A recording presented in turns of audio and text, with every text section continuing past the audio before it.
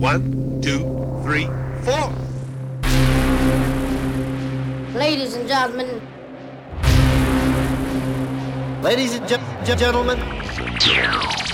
That's right, the big dick is here. Get ready.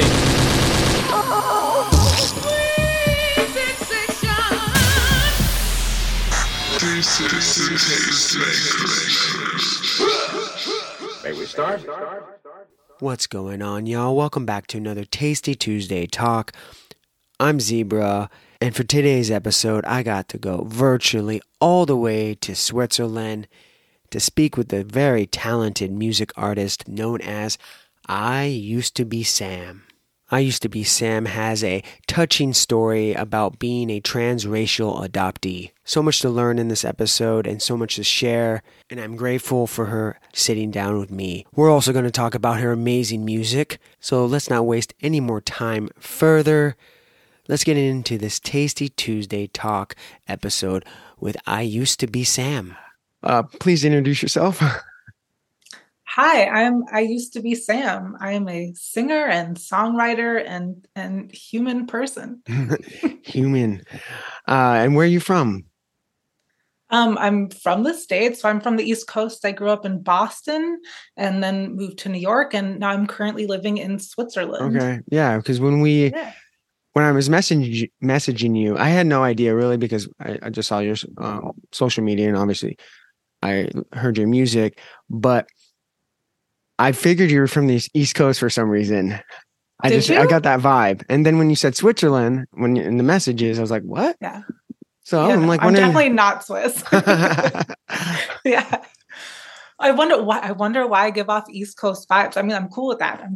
I just maybe comes to maybe the photography, maybe the city. Yeah. Maybe but maybe the style, it's different from, I'm on the West Coast. So a little more. Are you from the West Coast? Is that like where you originate? Yeah. I'm from Washington State. I lived in Washington. I grew up there and for most of my young life, and then been in Los Angeles for most of my adult life. So there was one summer I was like 17 at the time where I was like hippieing it out on the West Coast. Mm-hmm. And we ended up buying, me and my group of friends, a really rundown school bus, and it broke down in George, Washington. And then we left it there and donated it to a bus commune. It's just randomly. Yeah. And how long were you doing that for? Like 3 months. And how old are you? 17. Oh, that must have been fun. Yeah, good times. That's great. Yeah. And then how did you end up making your way out to Switzerland? Yeah. I fell in love with somebody from Switzerland. Oh, wow. It was unexpected. For me, that's like the only reason to leave New York. No, I mean, like a cool gig or like, whatever. There's lots of reasons. For me, the reason at that point to leave New York was, I was in love, and it just kind of happened. Oh, it's amazing. Yeah.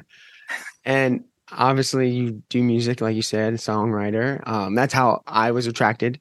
I was attracted to your sound, your EP, which is called I Used to Be Sam, correct?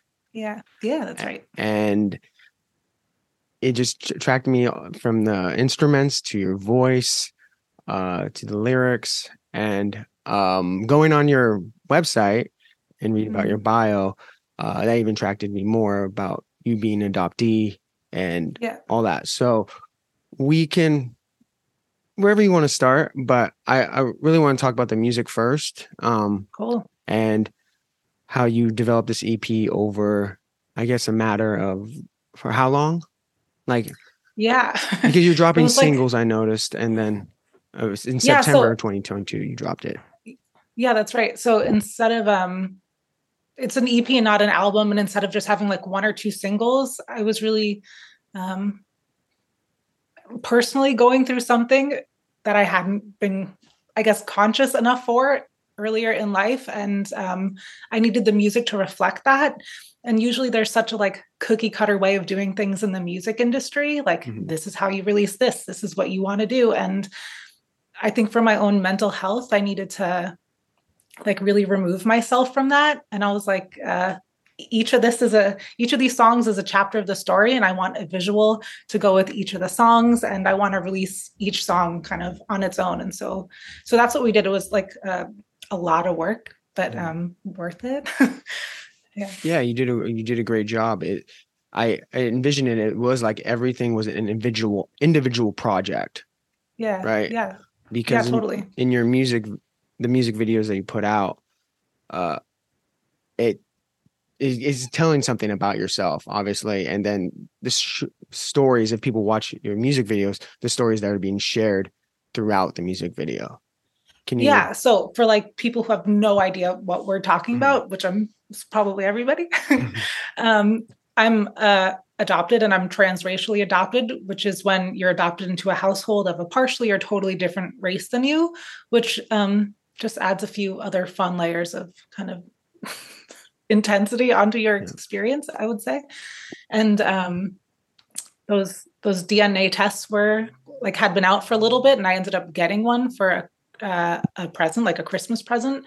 And that kind of like really brought me onto this journey. And I ended up finding my birth father, which has been super impactful and amazing, and ended up getting a really kind of aggressive, threatening rejection from my birth mother, not directly, through somebody else. So I've never actually interacted with her in any way. And that rejection like pulled the rug out from under me. It knocked the air out of like my existence. Basically, it's kind of worst case scenario. At least for me and most of the adopted people I've talked to and I've met, your birth mother, somebody think about all the time. Does she think about me on my birthday? Does she remember that? Like I'm of this person, so that I really wasn't able to hold on to that pain and that big emotion. And I knew I had to create, and I had to like let it go in some way, or not let it go, but move through it in some way. And that's kind of how these songs started.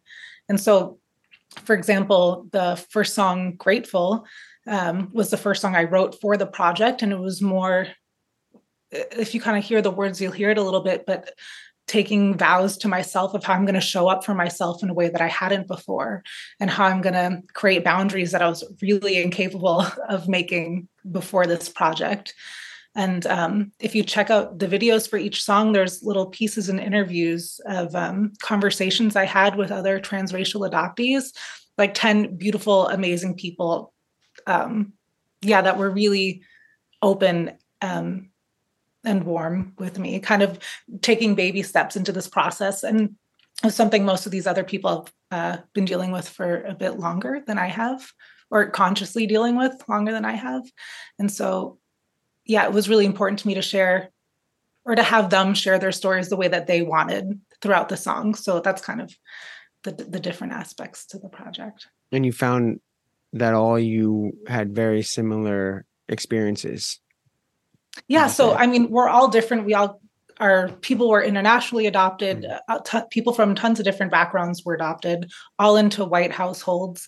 And so, yes, some of our experiences are just our own, and each family dynamic is its own thing. But yeah, there are some big themes that really kind of were sewn through all of our experiences. It was very touching, though, because I didn't expect that.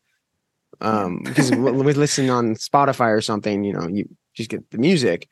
But when you hear the video, and then you hear these testimonials, it's very touching, very powerful. I learned a lot. I learned from listening to watching these videos online, because I think it is perceived that adoptees should be grateful. And we see the positivity out of it, but we don't we don't hear or see the other side. I think I've only known a handful of adopted kids when I was younger, but and I think I mentioned this in a message. I had a guest that was, he was an older gentleman, but he was all right with it. He was more this spiritual mystic person, so he was like, everything's meant to be, and that was the. I mean, cool for him. That's nice. It's a different experience, but because everyone, like you said, everyone has their own experience. Yeah. There are positiveness that comes out of it as well, but Sure. you're shining a light on a different side of it, which I think should be heard and be told a little bit. Because I mean, I didn't, I don't know about this. This was new to me as well. Yeah. I mean, you make a really good point, and that was the main reason I invited other adoptees if they wanted to come kind of hop on this project. And that's the main narrative that is force fed to everybody. I mean, everybody, down to like conversations around the family dinner table, to in movies, or like reunions on talk shows, all of these things. This narrative is so based around the adopters' point of view and around toxic positivity and white saviorism and just general saviorism. And it's so damaging when only one voice is heard. Mm. And now through social media and adoptees being able to reach out to one another, there's now grown adoptees who are like, hey, actually, when laws are made about adoptive people, like when there's movies and narratives, and I mean, all of these things that we've grown up thinking or not thinking about, or only thinking about in a certain way, if you include our voices into these conversations, which for me, I think is a necessity, you'll start to realize there's a lot more to the story.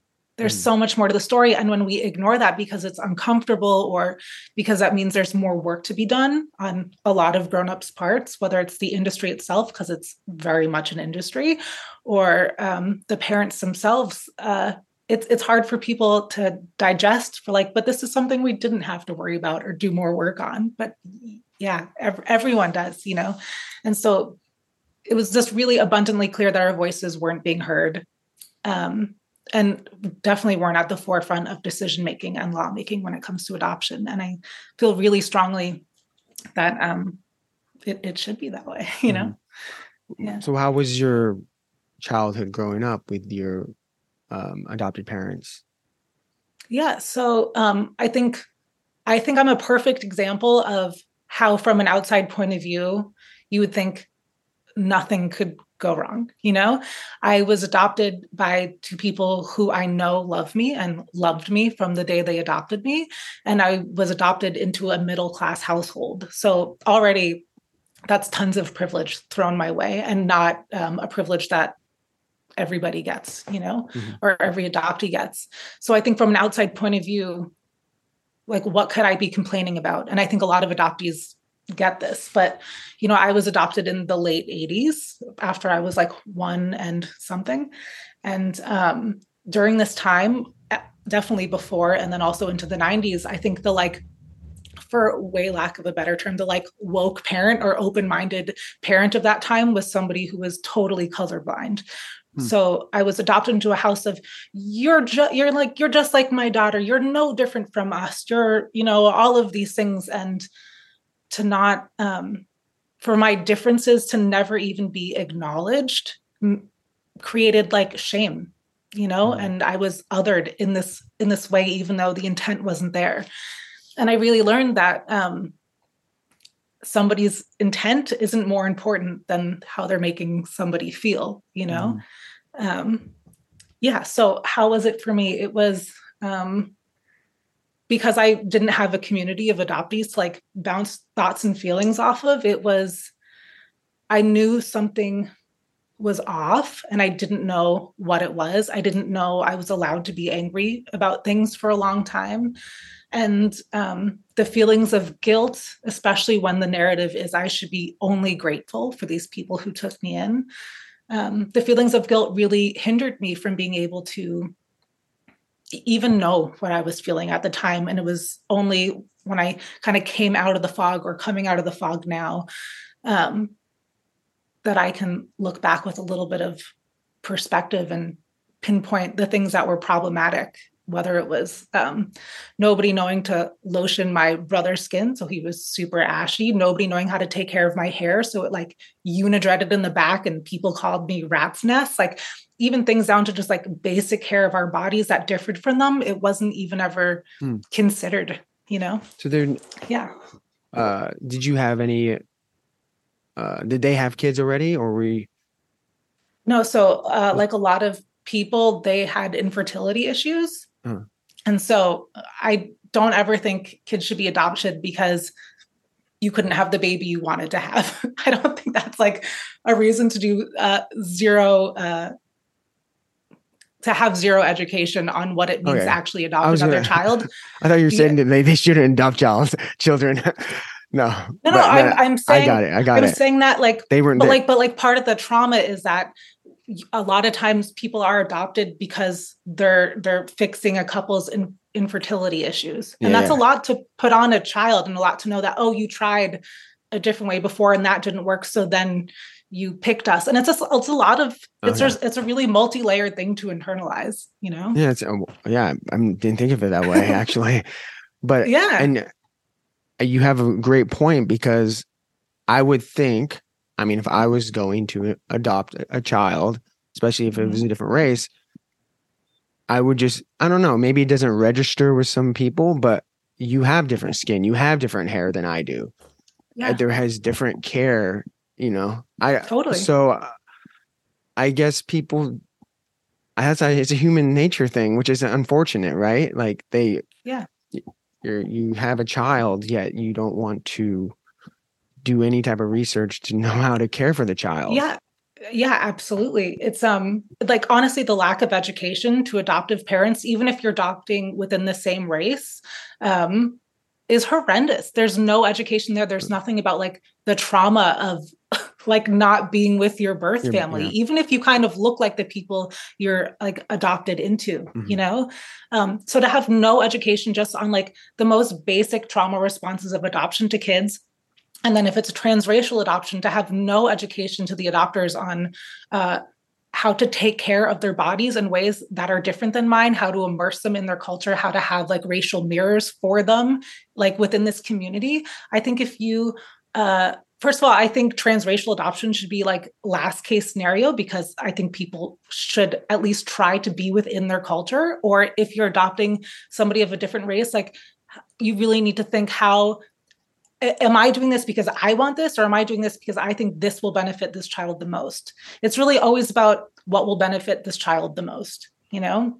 So it's like, people are like, well, then you just don't want people to adopt at all. No, it's not that. I just think there's a lot of like systematic work that needs to be done, where we need to look at how can we first support the communities where the most kids are getting adopted out from. How can we uplift them? How can we like keep this kid in this family if this is possible? And instead of closed adoptions where your identity is just erased, like you didn't exist before, like your ancestors aren't your ancestors, your birth certificate is doctored and changed, so then your adoptive parents are on that, and you like you're just erased so you can be this clean slate perfect baby to fill this void for these other people because they wanted a baby.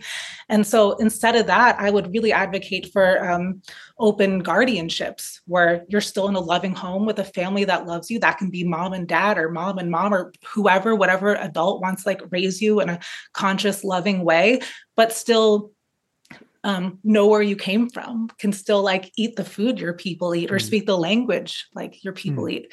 It was like so hard for me not to be able to speak Spanish growing up, because everybody still now comes up to me and speaks Spanish, and I'm just like, so what is your background then? What you found out? So the DNA test is like really a lot. There's like, I'll just give you the highlights and not the like 20, of course, 20,000 things. You did the 23andMe or?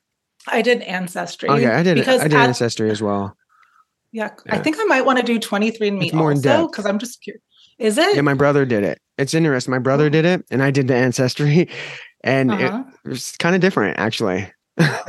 Yeah, they had the main. It was a main, but 23andMe broke it down even more further than Ancestry, because all this is still kind of new, and you probably get emails still. Oh, we found out more matches about yourself or something. Yeah. I have a lot of third and fourth cousins out there somewhere. They keep sending me emails like, you have another match. And I'm like, oh shit.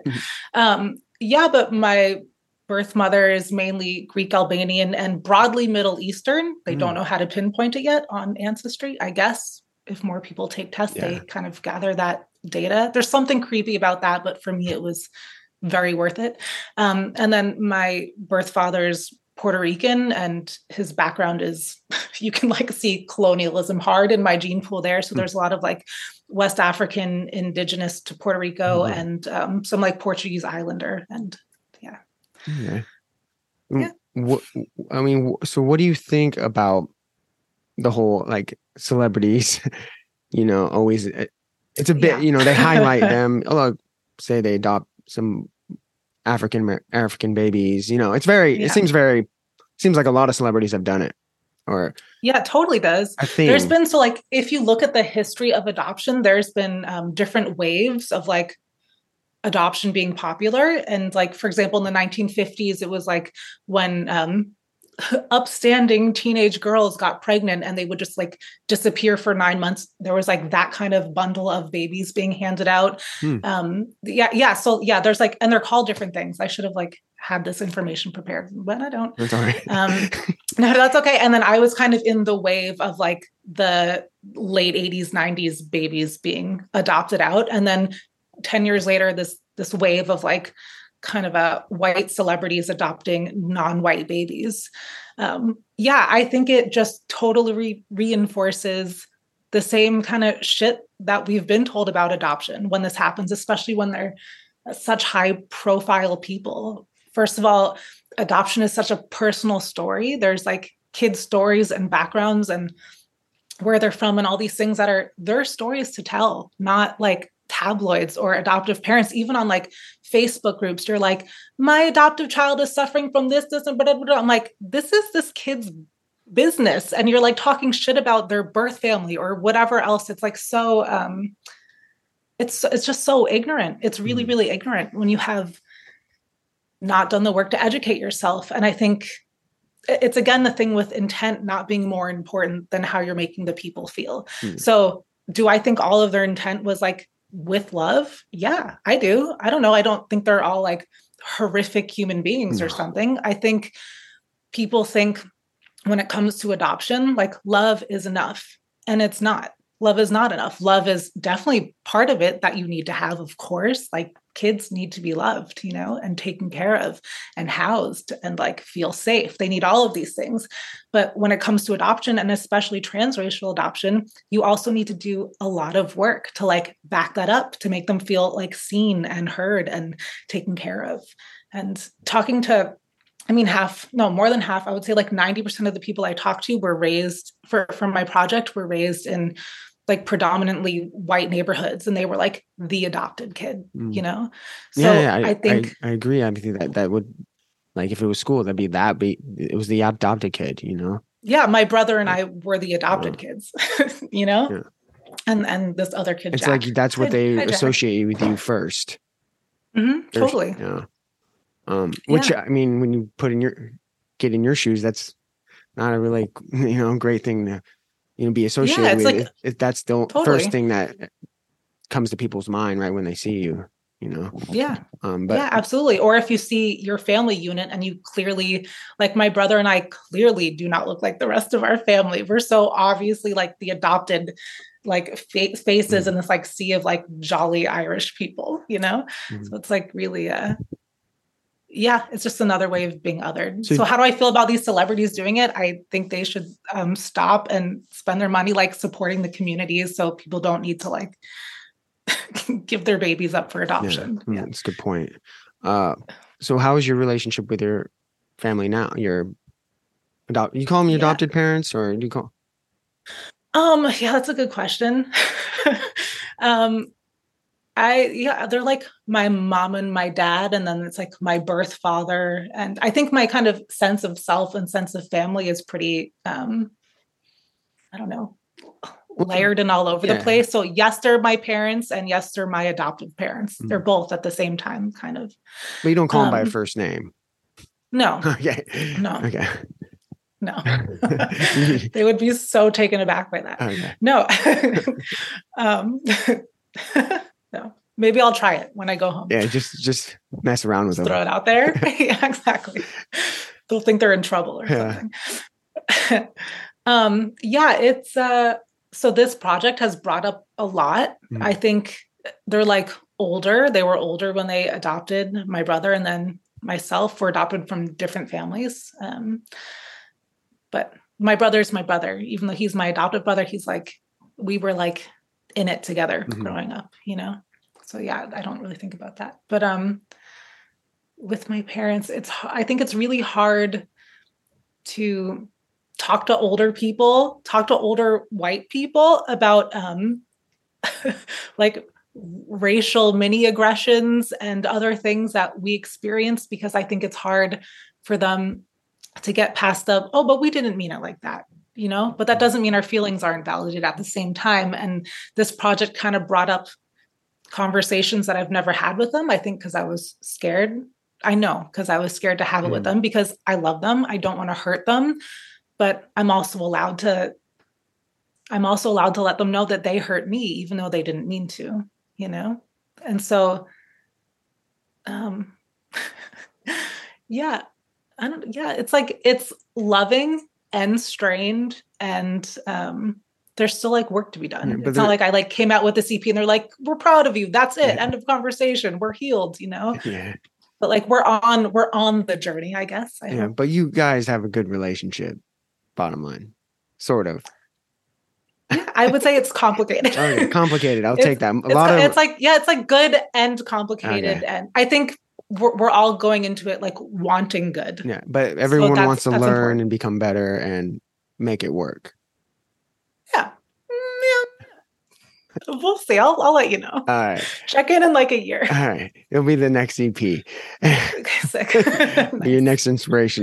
Do you writing for another inspiration, or are you currently just yeah. I mean, I assume you're artist, so you're always juices are flowing, I'm sure. Yeah, for sure.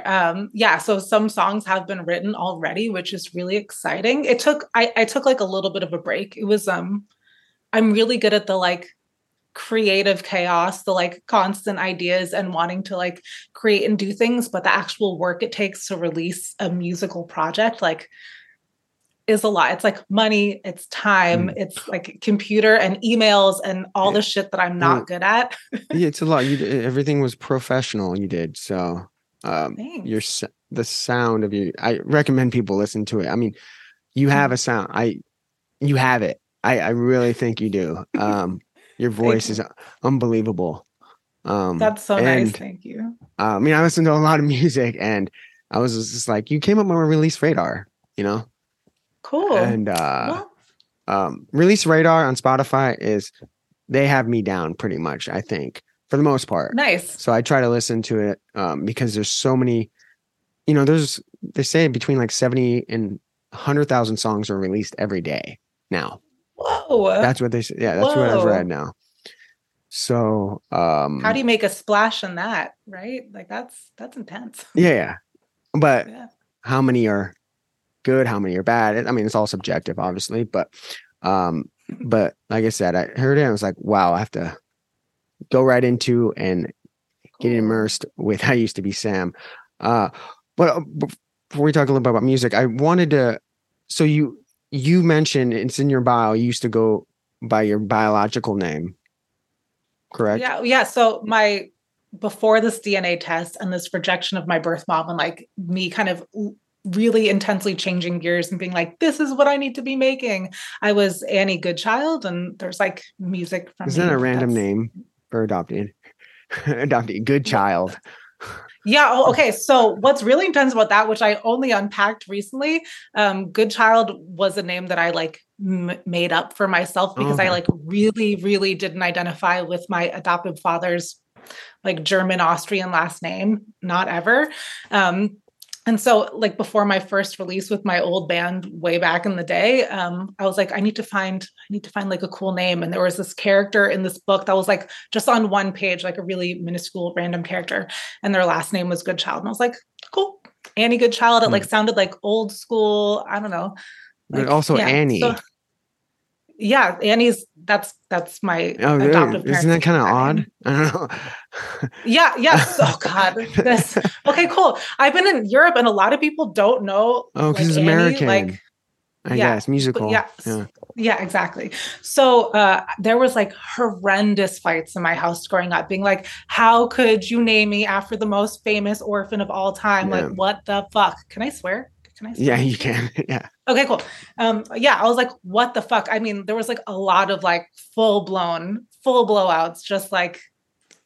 And so I was named after my adoptive mother's great aunt, who like everybody loved, and she was this jolly Irish woman, like a lot of the women in her family. And for me, it felt like a name I really didn't identify with at all, and not my adoptive father's last name at all.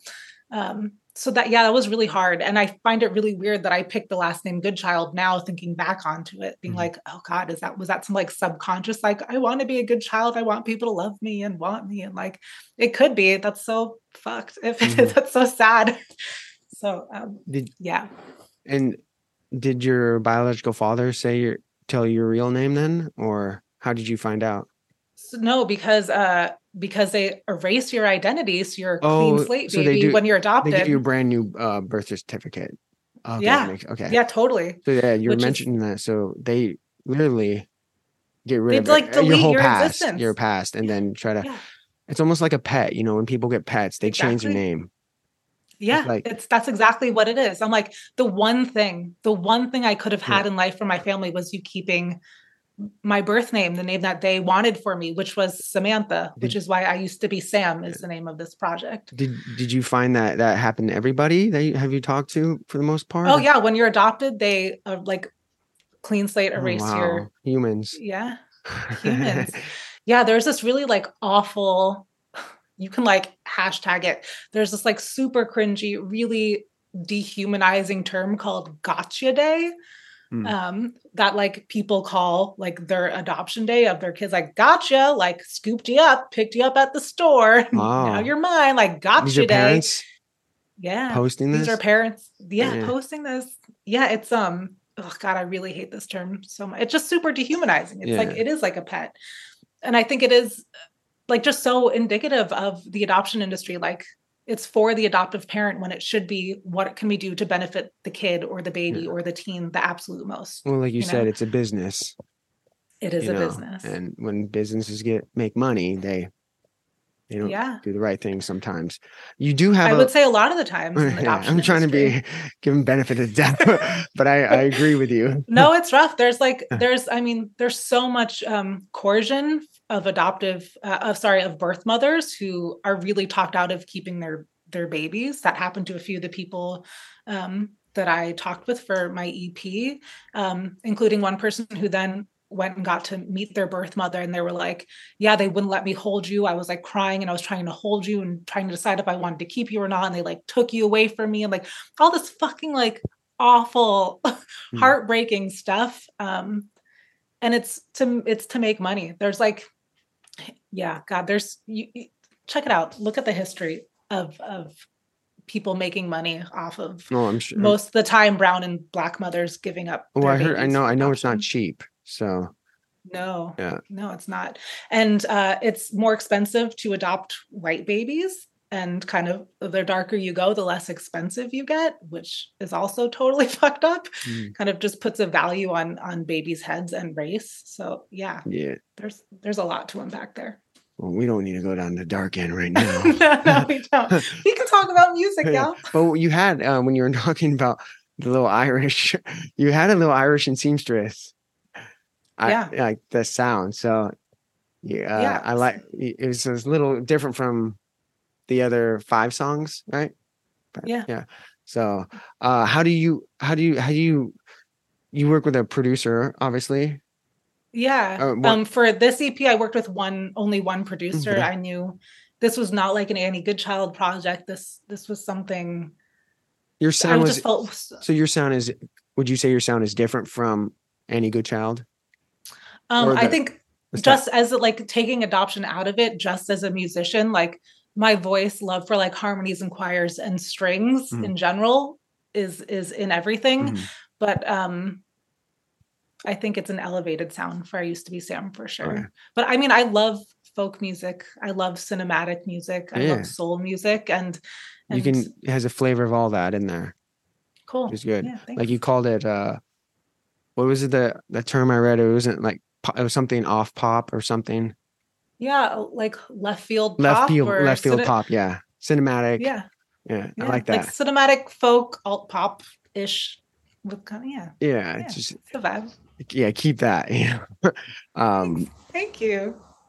The couple songs that touched me was Grateful and Forgiveness. Those are my favorite songs. Cool. Nice. That's really nice to hear. So how much are you involved? I mean, you write all your music, and how much are you involved into the sound when you're working working with the producer? Completely. Yeah, completely. I'm so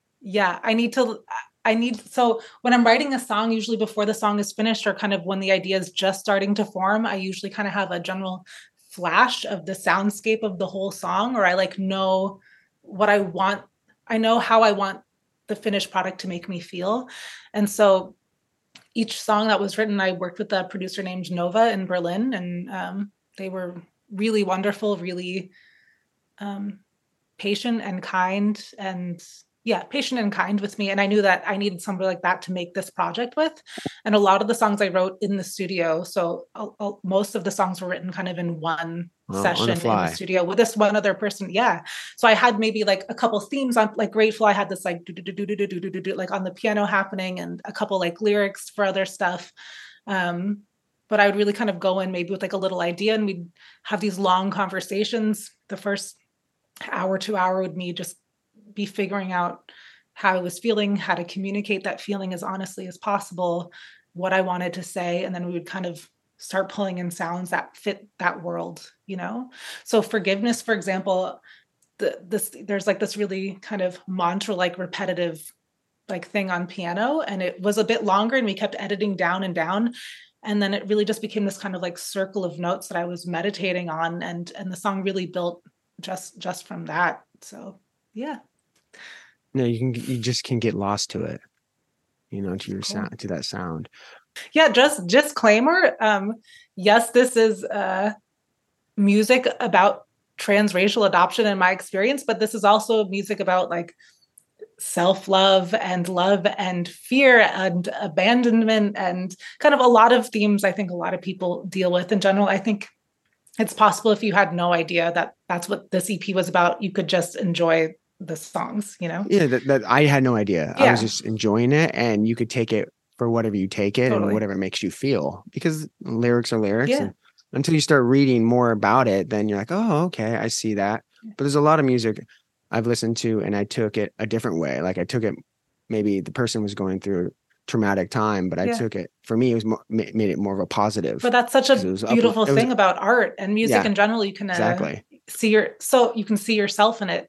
But speaking about that, growing up, I had, other than Annie the musical, yikes, I had no art form to mirror my experience. I was so passionate about music for so long, and there was no album I could listen to that was talking about what I was going through. So it was really important for me to create this music for some like adopted kid sitting down being like, I mean, adoption is it's still like taboo. There's still so much shame about it. People don't talk about it. And it's still such a kind of lonely experience to have. Why do you think that? I mean, I think up until recently, people didn't talk about being adopted, especially if it was a not transracial adoption, because it was like shameful to some people or embarrassing for people because it would other you in some way, But like, what was wrong with you? Why didn't your parents want you, or whatever it was. So I really wanted to make music to mirror my experience and to mirror other adoptees' experiences too. Yeah. It's kind of. Well, I think you mentioned it, but that's a positive sign about like social media, because you can find a community that, you all could come around together and support one another and spread the your experiences about it and the other side. Yeah, totally. I'm sure there's a huge community on social media. Yeah. And I remember when it like dawned on me for the first time to be like, #adoptee, like, is that a thing? Like, are we out there? Yeah. So yeah, there is. There's like really super amazing adoptee who are adoptees and adoption educators that are out there. like writing books and having podcasts, like so much goodness is out there. So if somebody in your life is adopted, if you are ever thinking about adoption or anything like that, like go listen to Adoptee Voices, listen to our stories, learn from us. There's a cat in the background with a scarf on. That's so cute. Sorry. Okay, sorry. We're out there. There's a beautiful community out there. So check us all out. Yeah. Listen to your music. Listen to my music. Yeah. So what do you have? Because you say is that kind of your creative style is to work on the fly then? Is that how it's been recently, or is it just always like that? So when I used to play like with a band back in the day, we would like jam out and write together but now studio time is super expensive, right? So to go in with like a full finished song and being like, I just want this producer to produce this costs a lot of money. So what a lot of artists are doing now is having writing sessions with producers that they like. So the producer gets writing credit on the song, and that's kind of how you pay them instead of for the actual studio time. And it's kind of a trade. It works out. Yeah. Mm-hmm. Well, you made this EP. I made this EP, yeah. Oh. And yes, and it felt, I think I needed to, I when I wrote these songs, it was all still really new, and the hurt was still really new of this kind of rejection, that I think I needed to just feel overwhelmed and just like outpour kind of at once these songs. It was like cathartic experience. Totally was. Mm-hmm. I think it'll continue to be.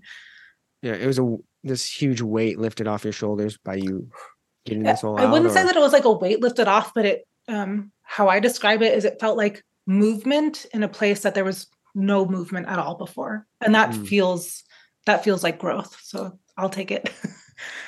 Yeah. So where do you see yourself moving forward in this near future of your creativity? Yeah. So after this, inspired by? Oh God, I'm inspired by everything and so many amazing artists, all the time. All the time. It's like a influx of too much information all the time. 2023. Yeah. So I'm writing again. I took a little break after the EP was like released just to be like, whoa, that was a lot of work. And now I'm like slowly getting more educated on adoption and the adoption industry in general, and kind of having internal conversations about how I'm feeling about things. I'm exploring how adoption affects kind of all of my relationships, not just like parental relationships. There's like a big aspect of feeling not enough and people pleasing because I don't want people to leave, or me thinking if I stand up for myself or hold boundaries with one person, then that'll create a confrontation and then they'll leave and then I'll never make another friend again. Like there's all these like mind fucks that kind of constantly happen. So I'm starting to explore that. And I think that's going to be really important for me and hopefully for others to hear that music of what that'll be. So yeah, it's happening. It's happening now. And I'm kind of slowly doing some collabs with a Norwegian artist called Red Moon, which I'm really excited about. And with another friend, Legion 7, who's like the most yummiest, amazing, also my best friend person. We have a group called Not Hot. And it's like trash and chaos and just yumminess. So if you like really weird shit, you can check that out. If not, just listen to this. What is that called? Not Hot. Like not hot. We're not hot. We're not saying we're hot. So it's spelled like N-O-T? Yeah, N-O-T-H-O-T. Yeah. We and that's, you can find that music online. No, actually maybe not even. Let me think about this. No, just like a lot of like weird deep cut live performances. So coming at some like weird art show near you, maybe a not hot show. So if I went on the YouTube verse and are we on YouTube? I don't even know if we're on YouTube. Listen, again, really good with the creating, really bad with all the buttoning to amp up the creating. Yeah. All right. I'll send you a link though if you want at some point. Okay. Yeah, I'm always down to hear some weird shit. Stuff. Yeah, cool. Yeah. I mean, the more creative, the better. Yeah. Okay. Cool. You might like Not Hot more than I used to be Sam. We'll see. No, maybe not. I don't know. I think one. Let's talk to them. Yeah, we've made like a lot of Swiss and German people feel extremely uncomfortable, and we've taken that as a big win, just artistically. So yeah. Yeah. How's the music been received out in Switzerland, or is it more? Where do you see the listeners coming from? Like statistically, from Switzerland, Germany, the UK, like New York, LA, really? and some places in South America, which is cool. I'll take it. But I mean, I hope my music reaches everywhere, because I think there's themes in the music for everyone. Well, it should be heard a lot more. Thank you. It should be heard by a lot more people. Thanks. That's why I think you really have a sound, and it needs to be heard. And I think, just keep at it. And thank you. Things should blow up. I hope they blow up, because they should. I hope so too. That would be You're very talented. So nice. Yes. That would affirm so many of my adoption not good enough tendencies. So that would be great news. I'd take just it. keep doing your thing. Yeah. I mean, there's a lot of motion in your music. Yeah. And don't lose that. So, but Thanks. Can we expect anything for 2023? Oh, maybe towards the end of the year. Yeah. But I don't know. I'll let you know. I'll let you know if that happens. Right now I'm still in I'm going to take pop up on my release radar. Yeah, I hope so. Right now I'm going to. Oh, now you will. Yeah, now I will. Once you start listening to someone's music, they send you. Yeah, nice.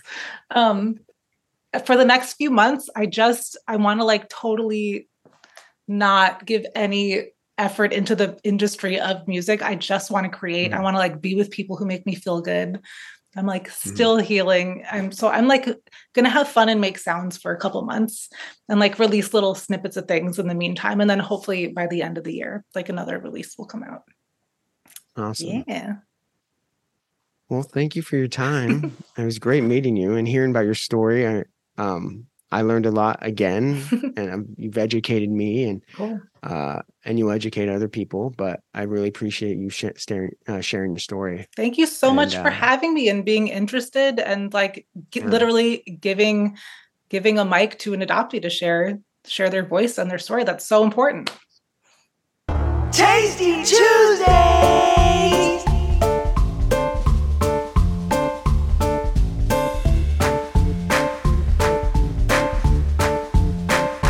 Thanking you for your time this time. Until next time, we'll see you again next week, same time, same channel.